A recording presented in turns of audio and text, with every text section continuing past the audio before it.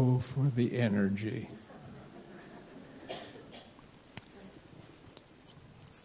If you stand, I'll get to the scripture shortly. What I wanted to address is that halfway into the first sentence on verse 12, Paul says, not that I have already obtained all this. And so I want to back up 2 verses and say, here's what this is. On 10, I want to know Christ and the power of his resurrection and the fellowship of sharing in his sufferings, being like him in his death, and so somehow to attain to the resurrection from the dead. And now we're into 12 through 16. Not that I have already obtained all this or have already been made perfect, but I press on to take hold of that for which Christ Jesus took hold of me. Brothers, I do not consider myself yet to have taken hold on it, but one thing I do, forgetting what is behind and straining toward what is ahead, I press on toward the goal to win the prize for which God has called me heavenward in Christ Jesus. All of us who are mature should take such a view of things, and if on some point you think differently, that too God will make clear to you. Only let us live up to what we have already attained. The word of the Lord. Thank you. Well, thank you, Gail. You've kind of figured out where I'm going today. By going to the last verses 10, 11. And Lee, can you hear me? Yes, sir. Thank you for that testimony today, because that is exactly the heart of what I'm talking about this morning. Lee would not want me to say this, but I'm going to say it anyway. He's one of those people in the congregation that is an unelected leader. We look to people like Lee. We do. And so when someone like Lee says, I have not arrived, I've still got progress to make, that's the heart of what I'm talking about today, Lee. So thank you for a great introduction to my message this morning. You know, I don't know if the Apostle Paul would have, if he lived today, if we'd had season tickets to the Broncos or the Buffs, or he would have been a big ESPN fan, I'm not sure. But he seemed to be familiar with the athletic contests that were popular in his day. Sometimes he speaks of wrestling, he speaks of boxing, other times he speaks of running or winning the race. He mentions the games and receiving the victor's crown. He also seemed familiar with the determination, discipline, and focus that it would take to be successful in such contests. In fact, in 1 Corinthians 9:25, Paul writes this, everyone who competes in the games goes into strict training. You know, there were a number of famous athletic contests that took place in the days of Paul. There were the Olympics, the Pythian, the Nemean, and the Isthmian Games. And these contests involved boxing, wrestling, fighting wild beasts, that must have been exciting, and running. And there were large amphitheaters throughout the Roman Empire, Palestine, and even in Jerusalem, in which these contests, these games were held. And so Paul, in the language that he uses today, and he talks about straining and pressing on, that kind of thing, he was using language that was familiar to the crowd that he was addressing. People from a Roman city like Philippi would be especially familiar with the games, because that was a big thing with the Romans. And so Paul focuses on the essence of sports in order to illustrate spiritual truths. What we see in our text today draws a parallel between sports, especially running, and living the Christian life. Now, there's a mentality that is evidenced by those who press on to win the prize. There's a mentality that people who press on to win the prize have. And that mentality is characterized by some things I want to share with you now. The first is a holy discontent. And we can kind of have the wrong view of that word discontent. I'm not talking about, well, my neighbor has more than I do. I'm unhappy about that. I live with this kind of disgruntled way of life. I'm not talking about that. I'm talking about with a dissatisfaction of where we are spiritually. In other words, I never have this feeling that I've arrived. It's on cruise control now. I don't have to work anymore. I worked with a guy like that one time. He'd grown up in a Christian home.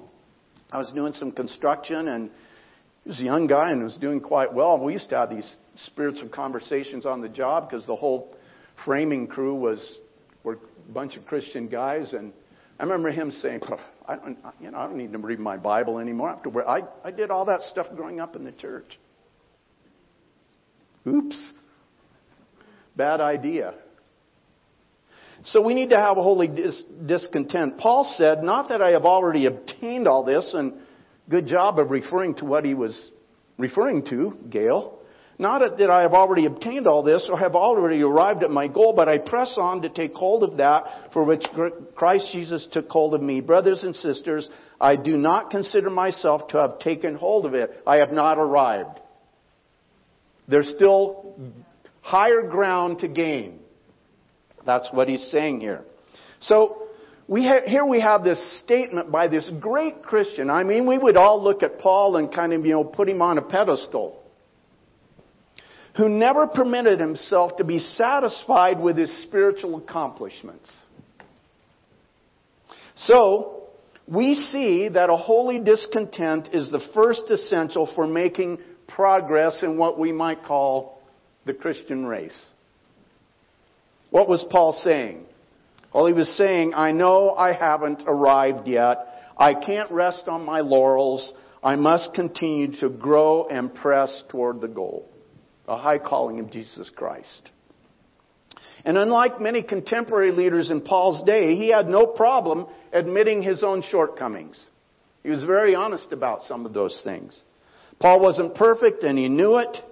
And that would be the motivation for his spiritual growth to continue. He knew he was not there yet. And that was motivation for him to continue to seek Jesus Christ. So I think if Paul needed to keep growing and striving, then surely every one of us must do the same. What happens to a person when they become spiritually satisfied or comfortable? Yeah, that's my illustration of the easy chair. We lose ground, don't we? By the way, did you notice how well balanced I was? They lose ground. I think the spiritual life kind of goes like this, and there may be times when we kind of plateau. It does this, or it does this. And Paul knew that. In our Christian walk, we're either growing or we're declining. How many of you are familiar with the TV program Ninja Warriors? Hey, good. Well, I don't know if you're aware, but we have at least 6 ninjas who train in our gym within the Corps. They're on television. They're high level in the Corps contestants. One of those was in the final competition last season and missed out on winning it all by 1/10 of a second. He's that good. If you've watched these people perform, you know how incredibly fit, strong, and skilled they are. Both men and women, by the way. We have both. So, If they look back on their most recent season and said, I did pretty well last year, I think I'll relax. Quit working out every day, why sweat and get tired and just, I think I'll take it easy this year. I'm as good as I need to be. How competitive do you think they would be next season? Well, let me tell you, the ninjas I know don't think that way. They have a goal in mind and they work hard to achieve it. They are never content with their level of fitness, strength, and skill, and so constantly train to improve. Right, Dean?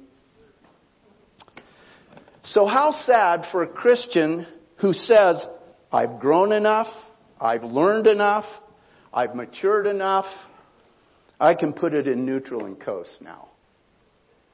And here's the problem with coasting. If you're doing that, this is the direction you're generally going, downhill. It's hard to coast uphill.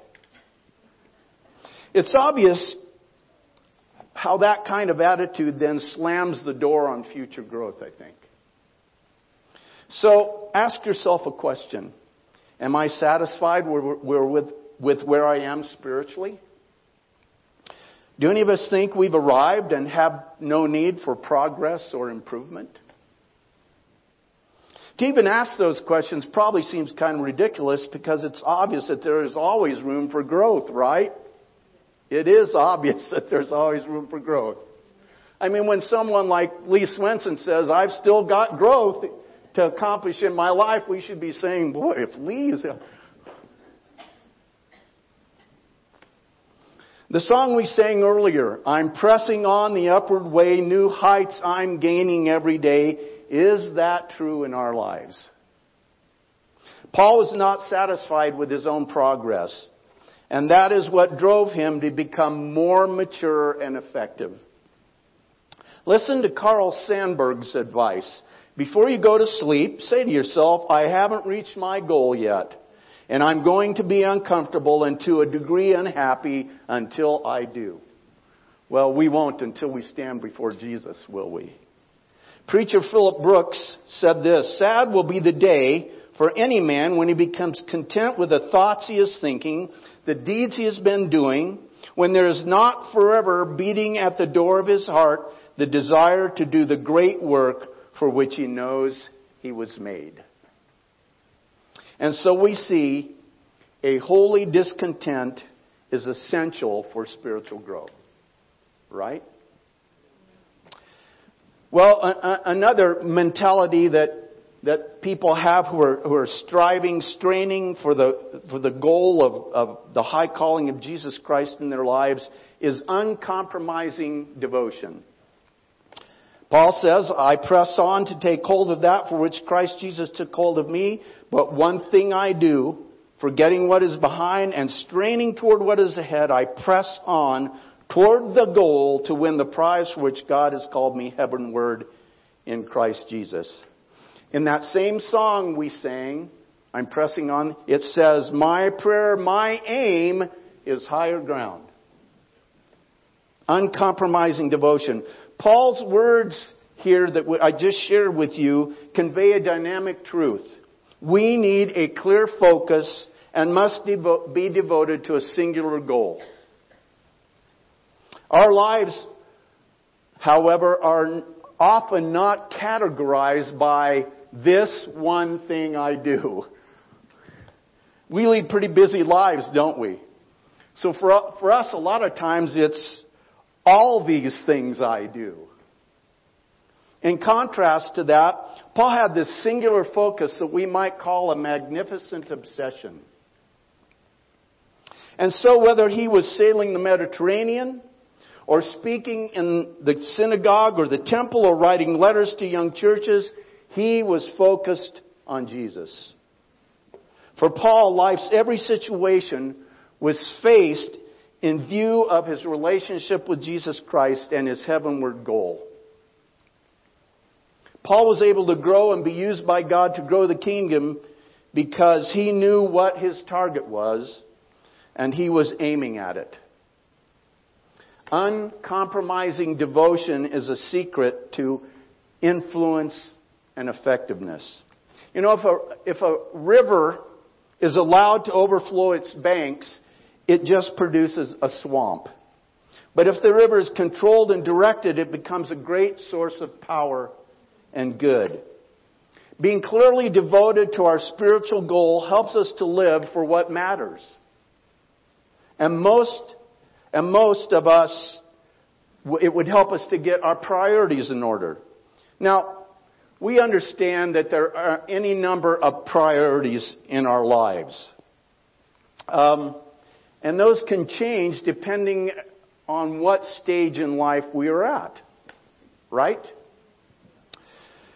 But there is one overriding priority that we should always be devoted to, and that is, in the words of Paul, I want to know Christ, yes, to know the power of His resurrection and the fellowship of sharing in His sufferings, becoming like Him in His death, and so somehow to attain to the resurrection of the dead. That was Paul's goal. Is our one thing I do pressing on toward the spiritual goal to which we have been called? Is it that? And then the mentality of those who press on to win the prize is focused direction. But one thing I do.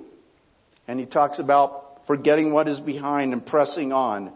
This is about keeping our eyes focused on the present and the future rather than in the past. You know, when you drive a car, you spend most of your time looking through the windshield. We should look in the rearview mirror once in a while to make sure, what's going on behind us. But basically, here's our focus, isn't it? It's what's up ahead. What would happen in a race if all the runners were looking back over their shoulders the entire time they were running? Well, it would be interesting, wouldn't it? I could see some collisions. I could see some possible injuries. I can see nobody finishing the race. Disaster strikes when we're looking back all the time. So, how does looking to the past trip us up in the present? Well, the past is often filled with both achievements and things we regret. Sins in our lives. If we choose to focus on our past mistakes and sins, then we can be immobilized by guilt and regret. And although we may have asked for forgiveness, we sometimes can't shake the shame and regret that we have for those things that happened in our past. But this didn't seem to be a problem for the Apostle Paul. Paul had been a persecutor and murderer of Christians. But when he came to faith in Jesus, he received God's grace and forgiveness. Paul's strategy, he said, was to try to forget the past and strain toward the future. Now, let me expand on that a little. In the Bible, the idea to forget does not mean that it erases all our memories. Have you ever seen that? What was it? The movie Men in Black, where they had that little thing that erased all your memories. Well, that doesn't happen. I don't think that Paul was saying that he'd erased from his mind the memories of what he had done in the past. Rather, what it means to forget is no longer influenced or affected by those memories. So I believe Paul is telling us that he no longer allowed those memories to weigh him down and to hinder his progress. He had a goal that he was moving toward. That wasn't going to be baggage that he carried in his life. And I love, one of the things about CR is to help us unload the baggage. When God promises, and their sins and iniquities I will remember no more, God is not suggesting that He has a bad memory. But He no longer holds those sins against us. I don't know how God does that. It's one of the things that makes Him God. And so forgetting the things behind simply means to break the power of the past by living for the future, since the past cannot be changed, but the future can. The other way that focusing on the past can trip us up is by resting on our achievements and accomplishments. Hey, look what I've done. As we noticed in the past couple of sermons that I preached on Philippians, Paul had some great religious achievements. He could look back on. He could have glory in. But the important thing was not the past, but the present and the future. Being faithful in the past doesn't help us if we are not faithful in the present and the future. Imagine God saying to God, well, in my first 10 years of walking with Christ, I was full of zeal. I was in worship every Sunday. I read my Bible and prayed daily. I gave generously of my money and time, and I helped lead 10 people to Jesus Christ. Well, I figure I've done enough. So for the last 20 years, I've just been coasting, and that's why you don't see me in worship or in prayer or serving people anymore. You know, that's not the kind of spiritual walk or attitude that pleases God. We must live and serve in the present and strive for the future. Our focus must not be directed toward the past, whether the past was filled with great achievements or great regrets.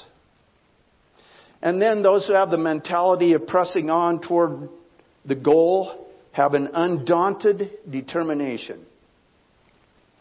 Paul says twice, I press on. In some other versions it says, I strain toward. The word that Paul uses for press on in the original language is a very vivid word used for runners in a race going all out for the victory tape at the finish line. Do you remember that movie Chariots of Fire about Eric Liddell? And I kind of thought it was overdone, but I remember he was like, this in the race, you know. Well, that's kind of a good illustration of what Paul's talking about here as far as straining toward the finish line. My coach would have said, you're tightening up, you need to relax. But envision the runner leaning into the tape, hands clawing the air, every muscle in full exertion, oblivious to everything else as he or she throws himself across the finish line to break the tape. Paul said that is the kind of spiritual drive and effort that he sought to put forth. Paul was determined to be God's servant. He was determined to accomplish God's mission and was determined to receive God's reward. But it's important to know that determination was not all based on Paul's own effort.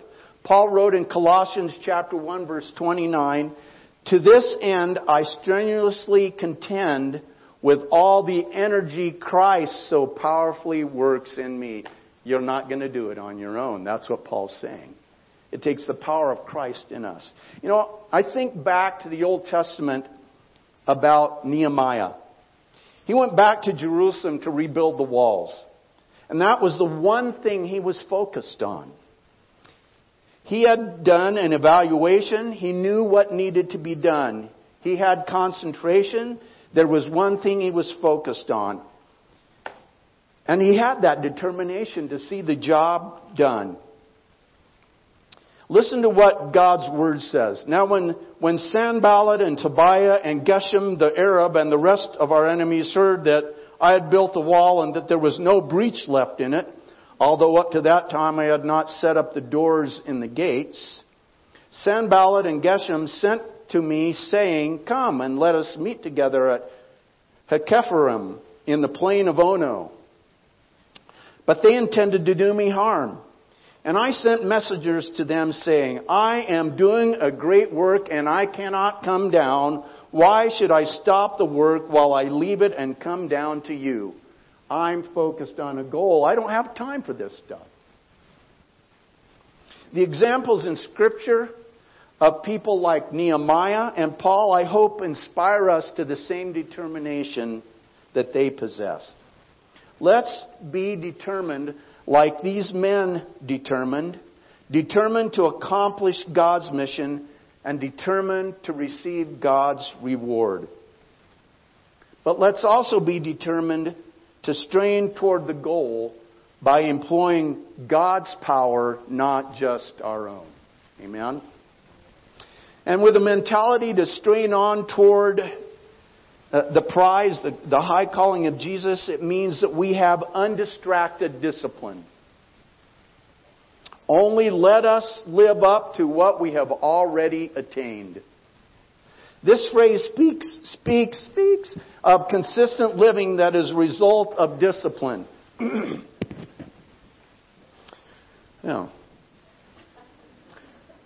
Thought puberty was behind me, but it takes discipline to maintain consistent attention to an important goal, doesn't it? It goes back to these ninjas in the gym. It takes discipline to show up every day and go through these outrageous workouts that I couldn't hope to do because they have a goal in mind. And certainly it comes true when it's about maintaining a level of fitness. Now I'm going to give you kind of a poor illustration because Julie and I are nowhere near where ninjas are, but almost 2 years ago, Julie and I began attending workouts within the Corps 3 times a week in the morning. And we have to be there around 7 a.m. and then go through a routine of stretching and warm up. And sometimes we think that part we should be done, but there's still the workout. So we do the stretching, warm up, and the workout for the day. And workouts can involve a variety of things intended to increase strength, mobility, balance, cardiovascular conditioning. And frankly, some of those workouts are pretty difficult.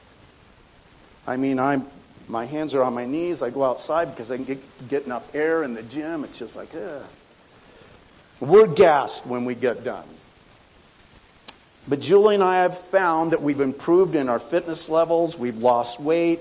We've seen improvement in all these areas that I mentioned that we work on. But what would happen if we stopped being disciplined and gave up on those workouts? We'd slide right back to where we were before we began. And the same thing is true when it comes to our spiritual lives. We have to continue to practice spiritual disciplines or we will lose the spiritual ground we've gained. It's just the way it works. Remember, we don't just kind of level out and park in this neutral place. So how easy is it to get out of good habits of being in worship and Bible study? How easy is it to do that? My big toe hurts. I don't think I'll go this morning. Or, I've got this thing and I'll never get it done. And how easy is it to get out of the good habits of daily Bible reading and prayer? How easy is it to get out of the good habits of being careful about making wholesome choices of television programs or movies or what you watch when you surf the web? How easy is it to get out of those things? Way too easy. If we're going to be able to keep making progress toward the spiritual goal of maturity in Christ, we have to maintain a discipline of healthy spiritual practices, even while we try to make even more progress. Right? I'm pressing on the upward way. We don't want to regress and lose ground. But we want to keep living up to the progress we've already attained. And with God's help, through the power of the Holy Spirit living in us, we can. But we must do our part by being discontent, by being devoted, by being focused on our goal, by being determined, and by being disciplined. Did you get all those D's? Ding, ding, ding, ding. The legendary Pablo Casals was asked why he continued to practice. He was a cellist. Pablo Casals was asked why he continued to practice at the age 90. He replied, "Because I think I'm making progress." Alan Redpath, who was a British evangelist, pastor, and author, said this: "The conversion of the soul is a miracle of a moment, but the manufacture of a saint is the task of a lifetime. That was the case for the Apostle Paul. In his own words, he said, I fought the good fight. I finished the race. I have kept the faith. Now there is in store for me the crown of righteousness, which the Lord, the righteous judge, will award me on that day, and not only to me, but also to all who have longed for His appearing. I have fought the good fight. I have finished the race. I have kept the faith. But what if Paul had not finished the race but gave up somewhere along the way? I used to officiate track meets, sometimes as a timer or a starter or a finished judge. When you get the results from a race, it doesn't matter what the distance. You find listed there beside each contestant's name the time that they completed the race in. But on occasion, rather than the time listed, you will find the initials DNF. You know what that means? Did not finish. Yeah.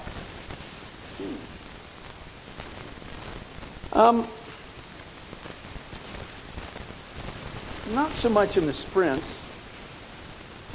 but sometimes, but more often in what we would call the distance races, you'll occasionally find DNF behind a runner's or contestant's name. For whatever reason, that individual dropped out and did not finish the race. Well, our spiritual journey through life is like a distance running event. It'd be nice if it was just a 100-yard sprint, but it's not. And you can call it a 5K or a 10K or a marathon, but the point is to fight the good fight, finish the race, and keep the faith means that we must not be content with the progress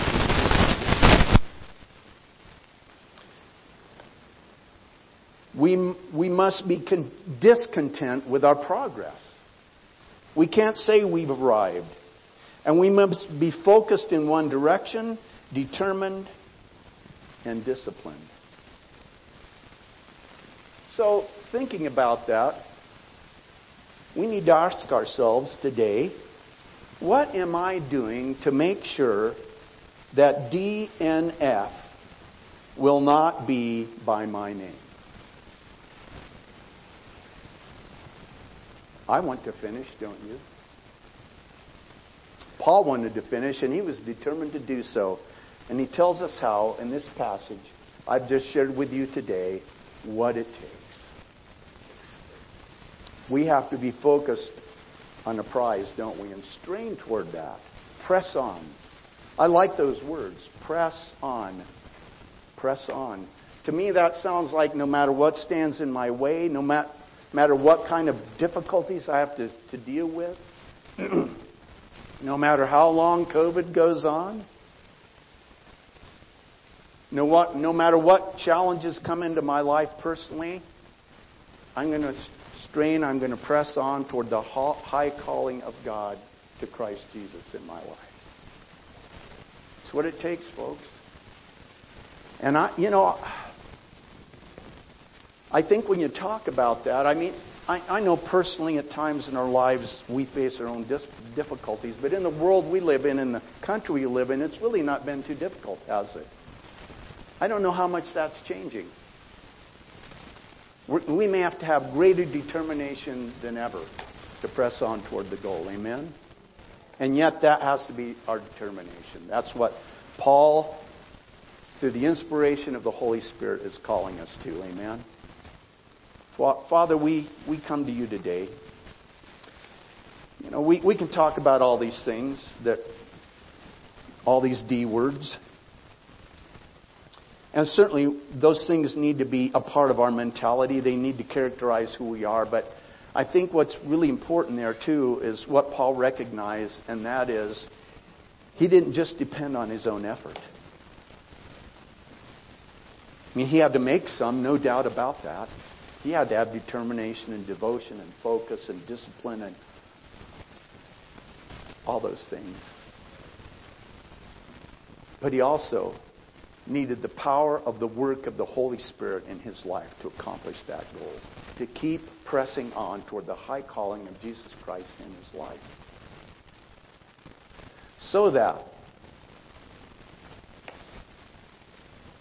he would know Christ and the power of the resurrection and the fellowship of sharing in his sufferings, becoming like him in his death, and so somehow to attain to the resurrection from the dead. Lord Jesus, that is our goal, and that is our determination as we walk with you, and you by your Spirit empower us. And thank you that we have your help. You have not left us alone, but you go with us every step of the way. So, Father, in these moments today, if we need to recommit to that discipline, to that determination, to that devotion, to that focus, may we do so today. Because if we're going to accomplish, first of all, your aims for our lives, and what should be our aim as well, but Lord God, our mission as a church, those things need to be present in us. Obviously present, I pray. So we will make a difference in the world where we live, no matter what the atmosphere is like. To make a difference for Jesus Christ, and always to pursue that heavenward calling that we have. In Jesus Christ, in whose name we pray all of these things. Amen.